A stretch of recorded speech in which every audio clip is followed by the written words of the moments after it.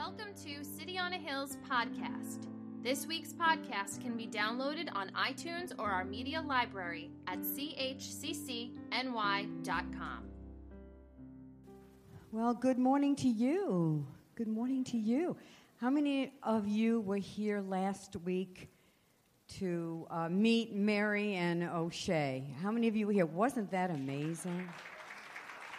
Wasn't that amazing? Wow. I had some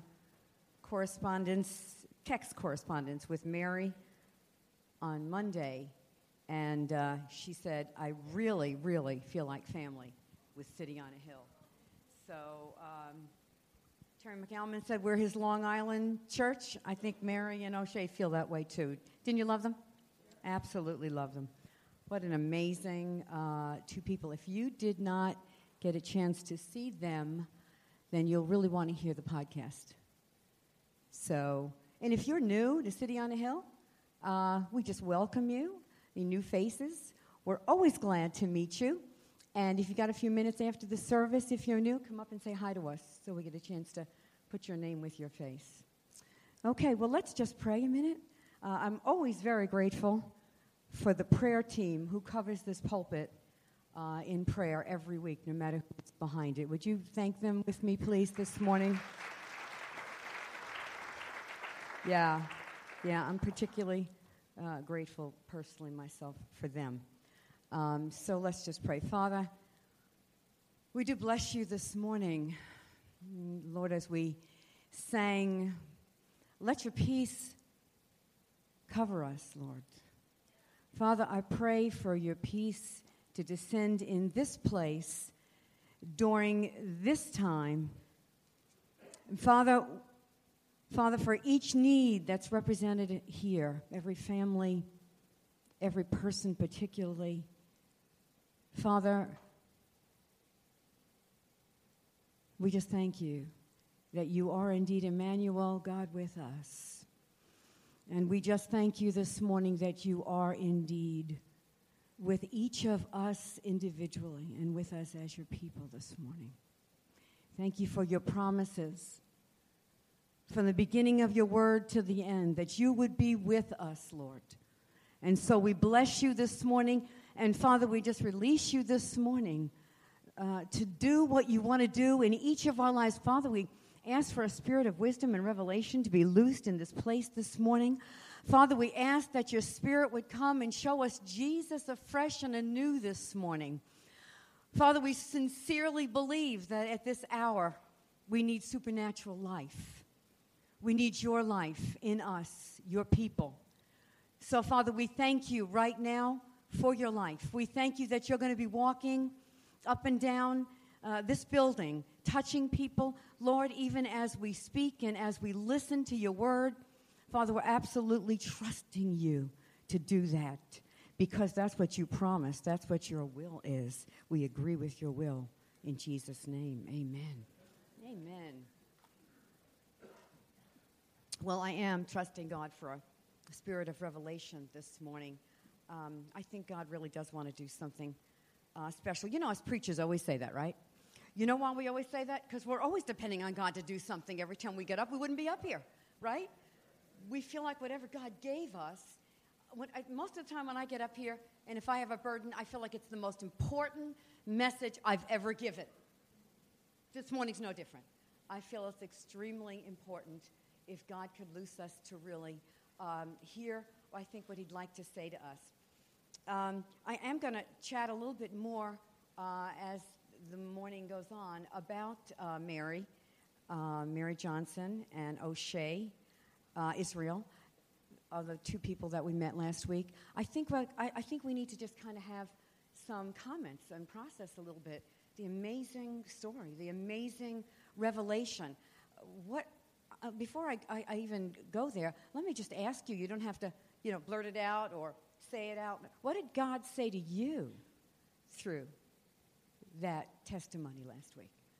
I can imagine the amount of things that God said to all of us through that amazing time. We're going to talk about it, as I said, in a few minutes. Well, let me just start by saying this. I'm always in trouble when I'm up here with a mic in my hand. So, you give senior pastors a little grace out there? Oh, that didn't sound good. A little grace out there? Yeah? Give the ladies a little grace? Thank you. Okay, so I'm going to probably come at something a little bit differently than maybe you have heard before.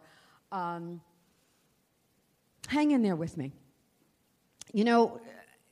So often you turn on the television set, and on most of your news stations, how often do you see them bring in preachers and pastors and, nationally known Christian figures and, ask the question, this is a real problem. So who is going to get into heaven? I mean, who is, do you think that you have to go through Jesus to get into heaven? I do, but let's just kind of take it a little bit of a different way. I think sometimes we're coming at it the wrong way. And this is what I mean. First of all, I think you're going to have to define what heaven is. Because for most people, not so long ago, we did a funeral, and we were talking to, the people who had lost the loved one, and they were just kind of like, I can just see him, he's on his back in the pool, and he's drinking his beers, and, I'm thinking, you see, if we think that heaven is the pleasure factory, and hell is the torture chamber, and what kind of a God, just sends people to this torture chamber? But I think that we're a little confused, and this is what I mean. Think about it with me for a minute. God is holy. You know what that means? It means he is absolute purity. He is absolute righteousness. He is absolute love. He's absolute mercy, purity. I don't know if the issue is who God's going to let into heaven, or if the issue really is who wants to go there. Did she just say what I think she just said? Yeah, I did. Many of you know my spiritual mom, Jane Hale. She was a mom to a lot of us, grandmother to a lot of us here. And, some days I'd spend days with Jane. We'd pray, She wasn't into fasting that much. But we'd pray and, we'd be in the Word and whatever. And sometimes, this woman prayed 23 hours a day. And actually, she was taken to the Lord, really, during prayer. And everybody's like, wow, Jane went with the Lord while she was praying. And I was like, wait a minute, guys. When you pray 23 out of 24 hours a day, chances are really good. Chances were really good for her. But I want to tell you, there were times when I was with her and spent a few days. Could you guys do me a favor? Not you. Dave, Bill, I don't know, younger guys. Yeah, the young guys. Can you just move back a little bit for me, if you don't mind? I would so appreciate it. You can take it that way up, actually. That would be great. Are those the 3-week-old roses still? Oh, they're new. They kept telling me, the roses are still alive. It's 3 weeks now. Yeah, they look new. I made you feel proud. So some days I would spend a few days with Jane, and honestly, the intensity of her passion, the intensity of her life in God, there were some days I was kind of like, I got to go home. This is like, I need a break. Now, yes, I did say that. Yes, I did. Absolutely. You see,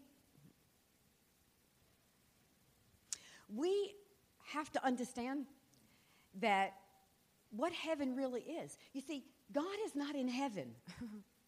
Heaven is in God. And what heaven is the I love it. I think Dallas Willard coined it, but I love it, and I'm using it all the time, and it just so speaks to me. Heaven is the with God life. That's what goes on in heaven. It's the with God life. And so I'm not quite sure, that everybody is really up for and into, there's no break time to go take a smoke in heaven. If you're hooked up to nicotine, right? There's no time to run and have a little gossip on the side. No gossip at all, not on the table. No gossip, no criticism, no judgment, no lust. I don't think the problem is God letting us into heaven. I think the problem is God finding people that want to get into heaven.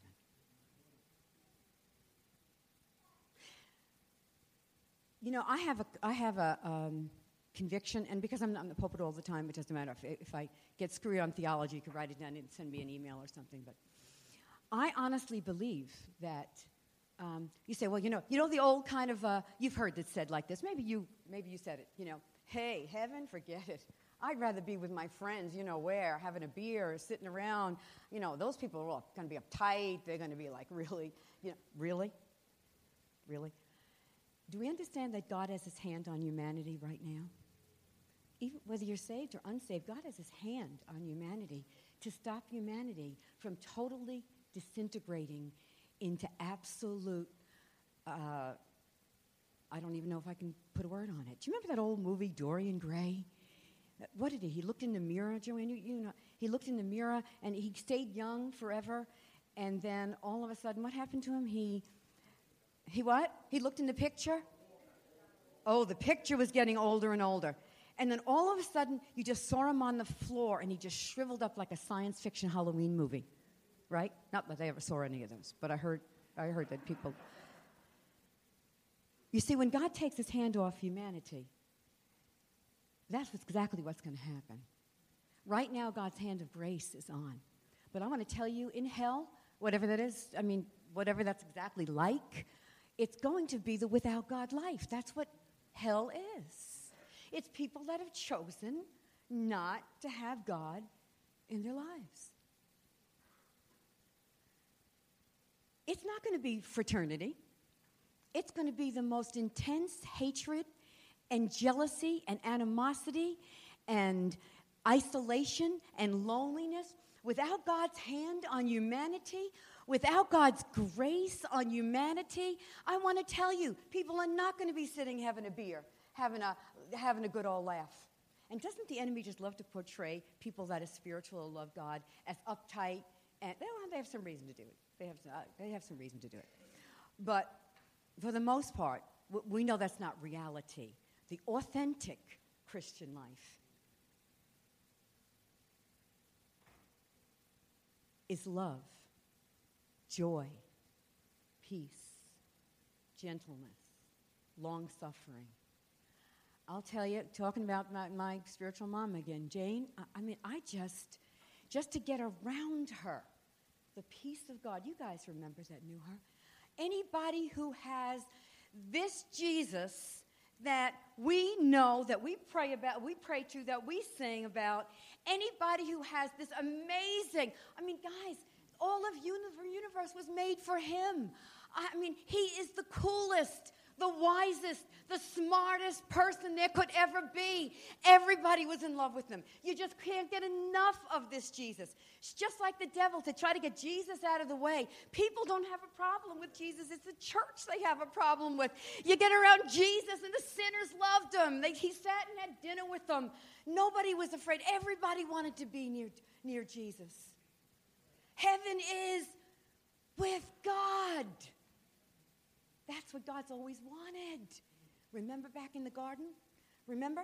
Adam and Eve, after they fell, I want to tell you, we have another warped idea of what was all the fall all about. I'll tell you what the fall was all about. You see, God wanted a people he could be with. I can't explain it to you. I can only tell you that the Trinity is absolutely, insanely determined to have a people that they could include within them. You know, all of the I and me and you and thee and I'm and you and you're and, you know all of that lingo in the Bible? That's the Trinity. They're all the Father's and the Son. Jesus said, Philip, haven't you been with me so long that you don't know that it's not me, it's the Father in me? Jesus went on doing all this talk about, yeah, but it's the Father who does the works. Don't you get that, guys? Don't you get that? He lives in me. And then you get to the New Testament, and you hear Jesus saying, you and me, abide in me, and I'll abide in you. Make your home in me, and I'll make my home in you. It's like all this in stuff. You see, we are absolutely embraced by the Trinity. All those who want to live the with God life actually are embraced to have this dance with the Trinity. We're not God. I don't want to be God, because to be God, you have to two persons to have a relationship. I don't want to be God. I just want to be in a relationship with God. When Jesus became real to me, I said, I don't care what heaven is, Jesus. I just want to be close enough to be able to look at you. That's all I care about. I don't care about the rest of it. But we have no idea the good things that God has in store for those who love him, the Bible says. Eye has not seen, ear hasn't heard what God has in store for those who are with God. Listen, if you want to know what the school is that you're in, it's how to learn how to live with God now. If you do not know God now, if you do not befriend him now, I want to tell you something. What makes you so sure you're going to like him then? This is the time for you and I to know him. This is the time for God to change me so I'm ready, and heaven is a welcome place for me to go. Does that make any sense to you? You see, what happened in the garden is this. God said, I want to be with you. So he walked in the garden with them. And then his enemy came in and lied to them, and then he turned them away from him. And then you see the saddest thing in the whole Bible. God goes in to be with them, and what do? They hide. They hide from God. That's what people are doing from the garden. We hide from him. Don't think you don't hide from him. I hide from him. There are times sometimes when I'm sitting and I can just tell my walls are up. I just kind of like, I'm really not really interested right now, Lord. I don't want to hurt your feelings, but I don't really want to go deep today. I don't want you to show me anything. Could we just be quiet together? Did you ever, you feel like you have to leave the church now that your pastor is really out there? One of your pastors. Listen, he's perfect. He's perfect. He's holy. He's pure. And I want us to understand, this is the time for you and I to be changed. Don't waste this life. Don't think you're just there was a time I surrendered to Jesus, and wasn't that great? It was in, I think, 1970 something. Listen, the Christian life is surrendering to Jesus moment by moment by moment by moment. It's the with God life. God wants to live with you. He wants to talk to you at night. He wants to He wants to be with you in the car. He wants to hear everything that's going on in your mind and what you're thinking. Religion tells you he's way over there somewhere doing some very important things. I'm really not interested in where you are right now. I mean, you're really not that important. I mean, God's got important things to do. That's religion. That's not the with God life. The with God life is, and then when we had to close the garden to man, then it was, God says, the Bible is so sad, and God said, he found a man, and God was with Abraham. And then God was with Jacob. God was with Isaac. The Bible says God was with Joseph in prison, and God was with Joseph in slavery. God's with slaves. He's in the prisons. Is there a place God is not? Is there a person you think God is not with? God is with every human being. So what really happened in the garden was man fell from God-centeredness to self-centeredness. And no longer was God now the center of within each person. Self became the center of every person. And if you want to know what your redemption really is, you are redeemed to be set free from your self-centeredness. Now, hang on. Brothers and sisters, the cross is the center of Christianity. And the cross is the clearest revelation of what God is like. And you know what it tells us that God is like? It says that God is He is such perfect love. He is so other-centered that no price was too much to pay. He is so other-centered that sacrifice is at the heart of who He is. And you and I have that spirit that lives in us. We too. If you have the spirit of Jesus in your life, I want to tell you something. You can sit and tell me you have a devotional life that's 4 hours a day. You get up at 2 in the morning. You fast 4 times a week. I want to tell you, at one time I'd be impressed, not impressed. I'll be impressed if I see the spirit, the real spirit of Jesus in your life. That's what impresses me today. When I see the love of Jesus like I did last week, it barreled me over. Whatever we saw last week, brothers and sisters, we saw a manifestation. Now listen to this. I want to tell you what discipleship is. Discipleship is the process of Jesus becoming the you He would be if He were you. Discipleship, transformation, is Jesus becoming the you He would be if He were you.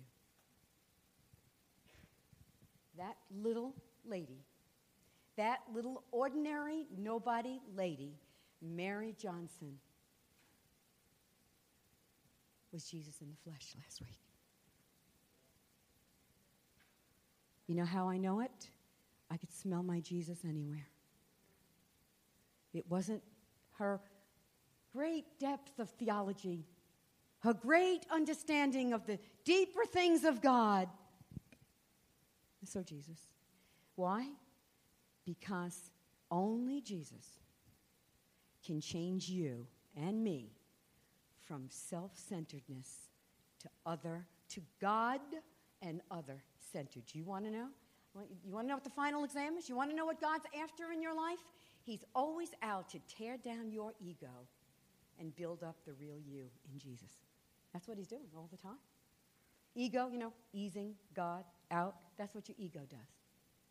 That's what your ego's all about, easing God out so that you can be seen. Brothers and sisters, listen to me. If the real Jesus lives in you, then I want to tell you, then you and I have to be people that display other-centered sacrificial love.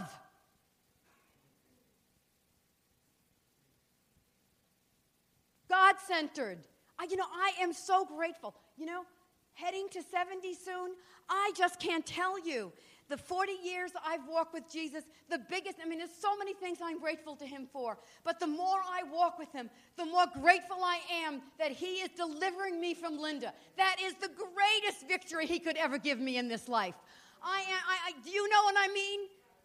Maybe you're just not as bad as I am because you look pretty spiritual sitting out there. But if you were me in this body, you'd be very happy to be delivered. Because I want to tell you something. Your self-centered nature is your problem. Not your problems you think are your problems. Not the spouse sitting next to you. Not the job. Not the bank account. None of those things. Your problem is self sitting on the throne of your life, and so is mine. Not only that, but when I just told you that, when I just told you the real spirit of Jesus is other-centered, sacrificial, you didn't like it. And I didn't like saying it. Because our sinner, old nature says, really? So that's what this is all going to be about? Me learning to love other people? And wow. Ooh. But did you see what happened to one person? Mary Johnson? When God turned around her self-centered. Listen, your selfishness, my selfishness, our anger, even our fears, Lord, brothers and sisters, so often at the root of them, you and I just turned in on ourselves. We're turned in on ourselves. I want to tell you what an amazing relief it is when I feel like I'm relieved and my eyes get taken off of Linda and my eyes are on the Lord and my eyes are on other people and Jesus is loving somebody through me. It is such a relief. I'm tired of the worrying. I'm tired of the stress. I'm tired of the assessing. I'm tired of the judging of people, myself, and everything else. That just means you got your eyes on you. What a relief for Jesus to deliver us from our self-centered nature. Did she look unhappy because she was? That's the secret, you see. That when you first start to move in that life, it's hard. It's like the Bible says, wide is the road that leads to destruction, and many there be on it. Narrow is the road that leads to life, and few there be on it. You see, the wide road, self-centered, is very wide. You have a party, everybody's, hey, I know him, he's Tom, down the block. Tom, how you doing? The road to life. But this is what happens. The narrow road suddenly starts to get wide. And the wide road suddenly starts to get narrow. Brothers and sisters, when they came to take Jesus and make him king, this is what he said. He said, unless a grain of wheat falls into the ground and dies, it abides alone. But if it dies, it's going to bear fruit. You know what that means? It means that seed, you, in your old nature, when you go into the dark ground and time and the dirt and the soil work on that seed, all of a sudden one day, pop, the seed breaks open and new life comes through. It's not your job to try to find the new you and to try to find out, what am I like in Jesus? What's my new self like? That's still your eyes on yourself. You got one thing to do. You die and let God take care of the resurrection. Oh, this is such a great message. I'm so sure you're happy already that you were here this morning. But that new you is free. That real you is connected to God. Brothers and sisters, really, you and I have one thing to do during the day. Stay connected. Get centered. Get centered. Learn how to live. Jesus said, if you abide in me, I'll abide in you. Ask what you will, he said, when you do. You should be more excited about this.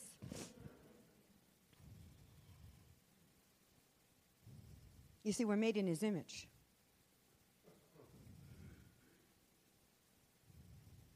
What image do you think that is? We were made in that image because what you don't know about yourself is you were made for love and you were made by love. And all the things that you think are your problems and all the things you think you need to be happy, you're so wrong. So am I. What you really need, because after the fall, we're so dysfunctional, we just don't operate right. And we think it's all these things that are going to make me happy and all these things that are going to give me peace, when in reality, none of that's true.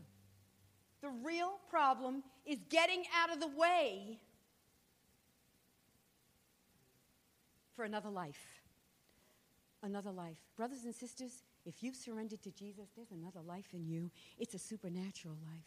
I count on it every time I get out of that chair and walk up here. If I didn't believe in another life, I have more testimonies of 40 years of God taking over. Nobody can tell me he's not real. I can never, ever have done the things I've done. I never, ever could be standing here in my right mind today. Worrier, depression in my life, insecurities in my life. I mean, the list goes on and on and on. But the more I walk with Jesus, the freer I get. And you know what that means? It means that when you let Jesus live through you and you get your eyes off yourself, suddenly you become centered in God, and now you don't need people anymore. Now you're free to love them. Because until you get delivered of needing them, as long as you need them, oh boy, then there's always something. Even parents, doesn't matter. You know, The Great Divorce, if you've never read it, C.S. Lewis, we saw the play. It's awful. Such a disappointment. It was one of my favorite books of C.S. Lewis. You know what the Great Divorce is? The Great Divorce is the busload from hell that goes to heaven, and they don't want to stay there. Read the book. It's amazing. And they couldn't even walk on the grass in heaven. They weren't prepared.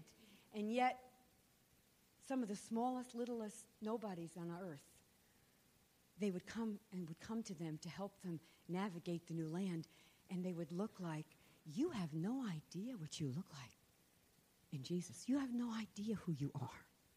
When the day comes and the veil is parted, oh, brothers and sisters, for those that have lived the with God life, you see, I said before, Abraham, Jacob, Isaac, Daniel, the prophets, they live the with God life. And then suddenly, as they're living the with God life, and then suddenly what happens? The curtain is parted, and Emmanuel is born. And what does Emmanuel mean? God with us. God wants to live with you.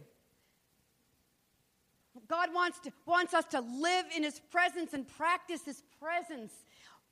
Listen, the devil will do anything to stop you and me from getting this. Just relegate your Christianity to Sunday, a few meetings, a little 15 minutes in the morning before you leave for work, and that's it. What a theft, what a thief he is. He wants to rob you of the presence of Jesus. This life is not meant for you to live alone. That's why we're all so crabby and we're trying to fill our lives with 1,000 other things, because we weren't made to live this life alone. Okay, now I'm going to talk to you for about 10 minutes before I sum up, and this is going to be an important 10 minutes. I had a chance to come across some material from somebody who works with a Christian lady who works with the brain and connecting the brain to behaviors and taking it and seeing it in the Bible and connecting it to what we know about in the Bible. This has blown my mind, and I think it may blow your mind as well. So this is what she went on to say. Let me make sure I have my... Now, the brain has 3 parts particularly to it. The first part is right in the back of your head. It's called the brainstem. And the brainstem is pretty much it's automatic. It's your automatic systems. In other words, you don't have to worry about breathing at night when you go to sleep, because your brain is going to do all that stuff. Your brainstem is in charge of all that stuff.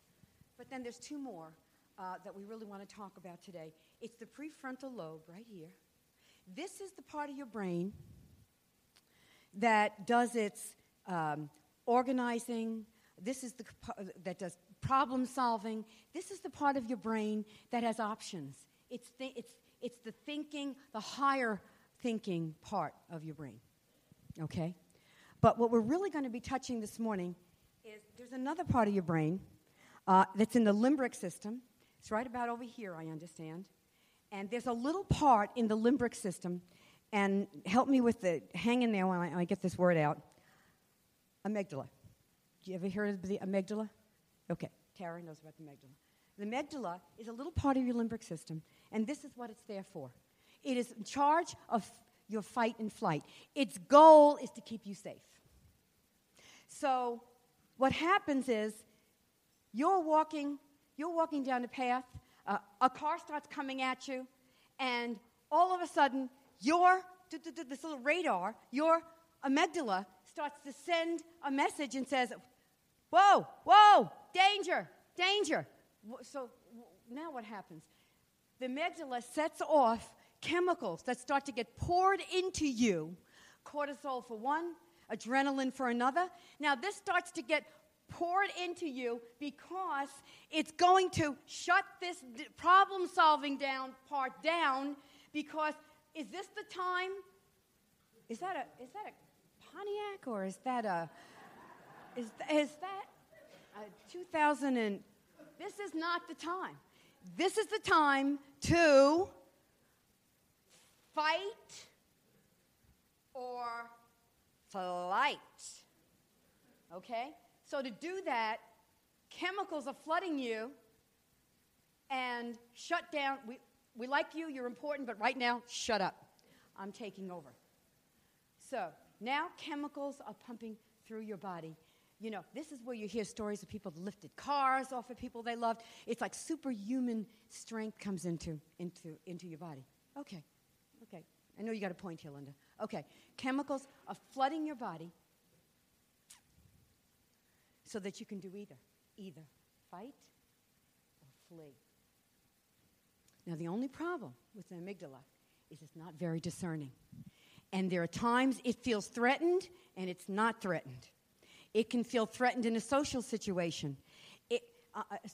Anxiety and fear. Things can shout out threat to the amygdala that aren't in reality the same thing, aren't in that degree of your safety. Okay? Make sense? So now the problem is, you and I get into a situation, and we're in a relationship situation, and all of a sudden, you feel threatened. I feel threatened. You're defensive. I'm defensive. All of a sudden, something happens.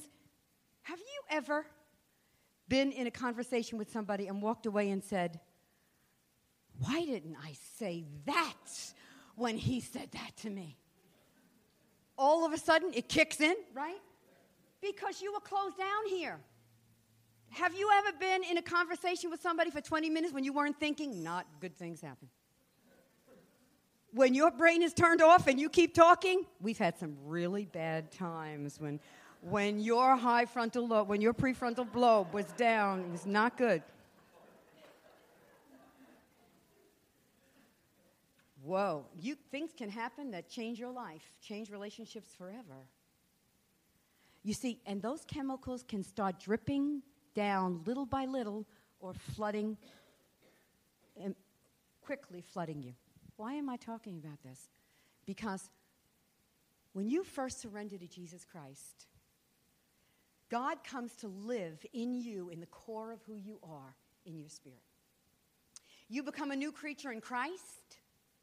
Old things have passed away. Oh, you see, the Christian life is now God has to make you whole. You've got God on the inside of your spirit. But brothers and sisters, that's the very nominal. That's the very beginning. Now, God has got to get you in order so that you come under God, your spirit, your soul, and your body. So now your mind and your emotions, come on, guys. You were running the show before. Get in line. The spirit that's connected to God is now in charge. So the Bible says that your mind and all the junk that was in your mind the day before you surrendered to Christ is still there the day after you surrendered to Christ. That's why there's so many unchanged Christians, because we haven't changed our minds. We haven't gotten transformed in our minds. Now, hang on. This is my opinion. You can disagree with me and be wrong, but it's my opinion. I think right now, first of all, the enemy knows how you were made. You say, okay, what do I do about these chemicals flooding me, especially if I'm in a situation that's not life-threatening? Let me tell you what this gal said. You take it if you will. I've been living it for the last few weeks. Shared it with a few people. They're living it, and I'm seeing something. Now, this is because science always backs up the Bible. God made us knowing exactly. Science is finding out how we're made. Amen? Okay. So, damn tissue, please, Joe. So, this is what she said. She said, the first thing that you need to do, her name is Sue, she said the first thing she does, as soon as she starts to now, if anxiety starts to take over you, you're ready to come out of your center in Jesus, you're ready to come out. You see, the enemy knows how you're made. He knows everything about your amygdala. He knows exactly what's going to happen to you. His job is to pull you out through fears and anger and resentment and bitterness, because do you understand, as long as he's got you dwelling on all those things and looking out at everybody else and having a problem with everybody under the sun, he keeps you self-centered and he's got you. And therefore, you may have God in your spirit, but you're absolutely useless to the kingdom of God. Because the life of Jesus is blocked right there in your mind, and your mind is key. Your mind is key to this battleground. And the enemy knows if he can just keep pulling you out, keeping you in your bitternesses, your angers, your self-centeredness, your complaining, and all the stuff that we do, your ungratefulness, your competitions, our jealousies. Anybody say amen? Is it just me? Amen. As long as he can keep you there, you're self-centered, you're happy, you're no threat to him, you're looking at yourself. There's no Spirit of Jesus operating through you, is there? No. So this is what you want to, this is what she says scientifically and biblically. The first thing she does is this. Her name is Sue, I told you? Sue, stop it. Stop, Sue. It's the first thing she does. Mind renewal. Your frontal lobe has options. This is what God created your mind to do. Sue, stop. Second thing she does, you may call it breath prayer. We talked a lot about that a few years ago, women's retreats. Take a deep breath. Do you know what deep breathing does? I just found out. I didn't know. It changes the chemistry of your body. You've got to change the chemistry to counter the chemicals that are pouring into your body. 1, stop. 2, take a deep breath and say it. Do a Jesus prayer. Lord, I'm yours. Get centered, back to God. Get under God again. Say, oh, okay, Lord, because the devil tried to, the circumstances, the warfare, whatever you want to call it, your own flesh, tried to pull you out so you'd get out from your direct line, from your spirit, and under the authority of God, and now you're out here and the devil's got you. Now he's taunting you. And you know what else she said about you? Let me tell you what else she said about you. And you know what you do? You got one thing to do. What? Who knows? Get back. Abide in me, and I will abide in you. The most important thing you've got to do is learn. You and I have to learn moment by moment to remain centered. Oh, I was losing my mind. What happens to you when you're out? You know what? The Bible says, let the peace of God rule in your heart. When you lose your peace, you should stop everything and say, Lord, I lost my peace. What happened? What did I do? Lord, I want to get back. I want my peace back. You and I have got to learn in the world we're living in, with the fears and the pressures and the anxiety that is around us everywhere, if we do not learn practical ways of really walking this walk and really learning how to walk with God and stay God-centered, brothers and sisters, I don't know what to say. How many of you, I won't even ask you to raise your hand, but I know, I bet if we went around this room, most people would tell me, Pastor Linda, I'm totally overwhelmed. Every time I think I can't take one more thing, I get 3 more. I just don't even know what to do anymore. It's just over my head. I mean, I'm just done. I was done a year ago, and it just doesn't stop. This is warfare. And I told you, I didn't tell you, but I prayed it. This is the hour for a supernatural life. If you're just going to live in your life, if I'm going to live in Linda's life, I am done. I am done because I feel that way. In all the years of walking with the Lord, I have never felt so overwhelmed in so many ways in my own life. But you know what? God's letting that happen to us because he wants us to learn how to stay in Jesus and don't come out and don't be fodder for the enemy. I'm going to finish up now. You see, Yeah, let me finish up with this. It can't be. Is it 25 after 12? Wow. Sorry. The Bible says that we're to be like trees. Jeremiah 17 said that blessed is the man that trusts in the Lord and whose hope is in the Lord. He's like a tree whose roots go deep down in the river, and his leaves don't dry, and during a drought, his leaves still stay green. Brothers and sisters, trees always represent Christians in the Bible, people of God. And God says the one thing you've got to do, there is a river of living water. He said in John 7, on the Feast of the Tabernacles, they went and they took, the priest would take a basin of, a gold basin of pitcher of water and take it up to the temple and pour it out, because this was desert. Water meant everything. And Jesus is saying, come to me and drink. I am the water. Brothers and sisters, you and I have got to learn how to be people that soak our feet into are grounded and rooted in the river, which is his life. I'm going to show you right now a 1.5-minute video as we close. This is John Ortberg. And in his book, thank you. Not rule keeping. Absolutely not rule keeping. Did I say rule keeping? I think you got me. Yes. Stop channeling yourself to me. Yes. Soul keeping. You are the master of your soul. Your soul is the most important. Haven't we heard this? Your soul is the most important thing that you have got. If you lose what does it profit a man if he gains the whole world and loses his own soul? You are the keeper. I am the keeper of my soul. That's my mind. God gives you authority to say, I will not think that. I will not go there.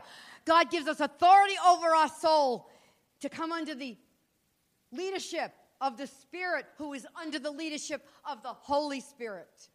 And brothers and sisters, that you are in charge of keeping that river that flows from the Spirit of God in your spirit pure and clean and flowing from your life. There is a river in you that makes glad the city of God. There's a river that came out from the side of Jesus. When the blood and the water poured out of his side, that river came down. It's flowing right now from the throne of God, and it's flowing to any person who will absolutely receive it. It's the grace of God. It's yours every minute from Monday till we come back here on Sunday. Every single minute that river is flowing. Will you and I get in the river and say, I'm soaking, I'm going to get rooted in this river. He's going to be my identity. He's going to be my portion. He's going to be my source. He's going to be my life. He's going to be my love. He's going to be everything I need. This is the time to get rooted in Jesus. Let's see that video, Scott.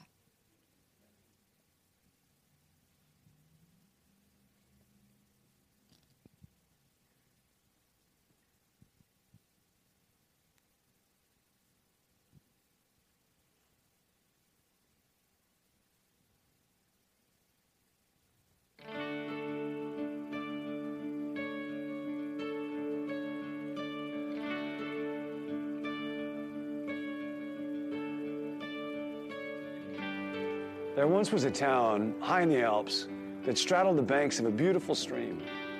The stream was fed by springs that were as old as the earth and as deep as the sea.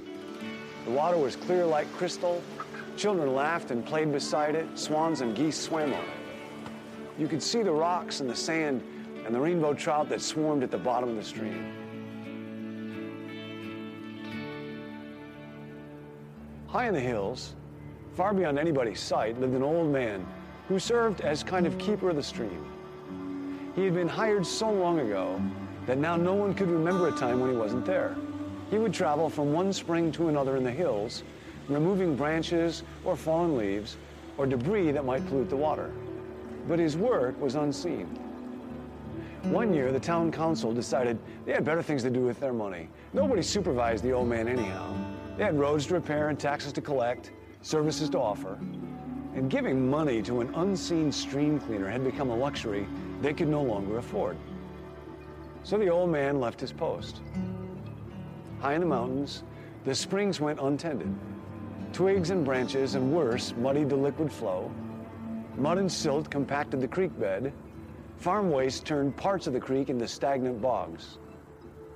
For a time, nobody in the village noticed. But after a while, the water was not the same. It began to look brackish. The swans flew away to live somewhere else. It no longer had that crisp scent that drew children to play by it. Some in the town began to grow ill. Everybody noticed the loss of sparkling beauty that used to flow between the banks of the stream that fed the town. You see, the life of the village depended on the stream, and the life of the stream depended on the keeper. So the city council reconvened, the money was found, the old man was rehired. After yet another time, the springs were cleaned, the stream was pure, and children played again on its banks. And illness was replaced by health. The swans came home. The village came back to life. The life of the village depends on the health of the stream. The stream is your soul, and you are the keeper.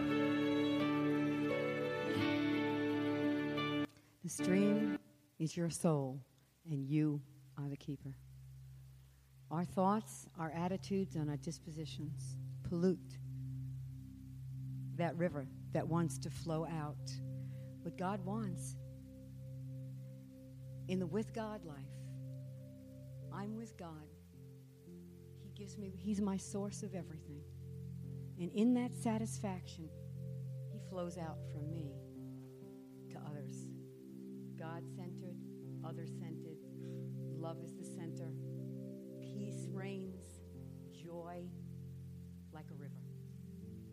Father, this morning we just want to ask you that you'll continue to open our eyes to see the amazing deliverance you gave us from the cruel taskmaster that has been ruling us, a self that's out of position, a self-centeredness that looks at everything as food for self-aggrandizement, to meet a need, to be used instead of to be given to. Father, this morning, I just ask you for your seed to be watered in all of our lives. Father, for every person that feels overwhelmed this morning, I ask you to take this small fish and loaves. Help us at this hour to recognize we're under attack and this is a war. Help us, Lord, to take the weapons you've given us, the truth that's ours, to stand and, Father, to be on guard at the door of our minds that we might agree with you and close.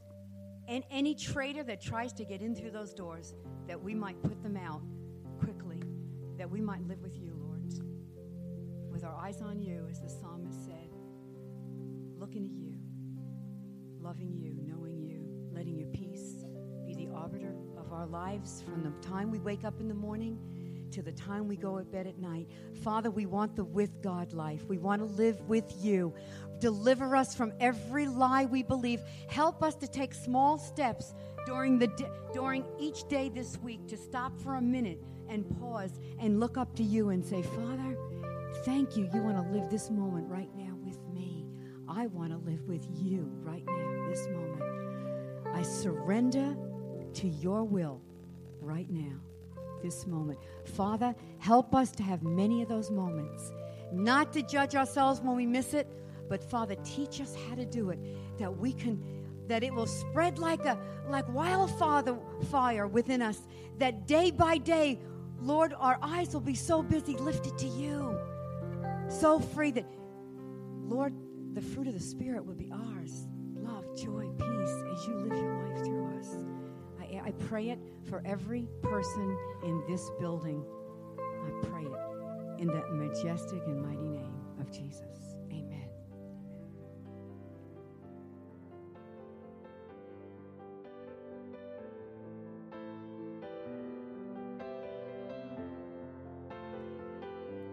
Thanks for listening to City on a Hill's podcast. For more resources, visit us at chccny.com.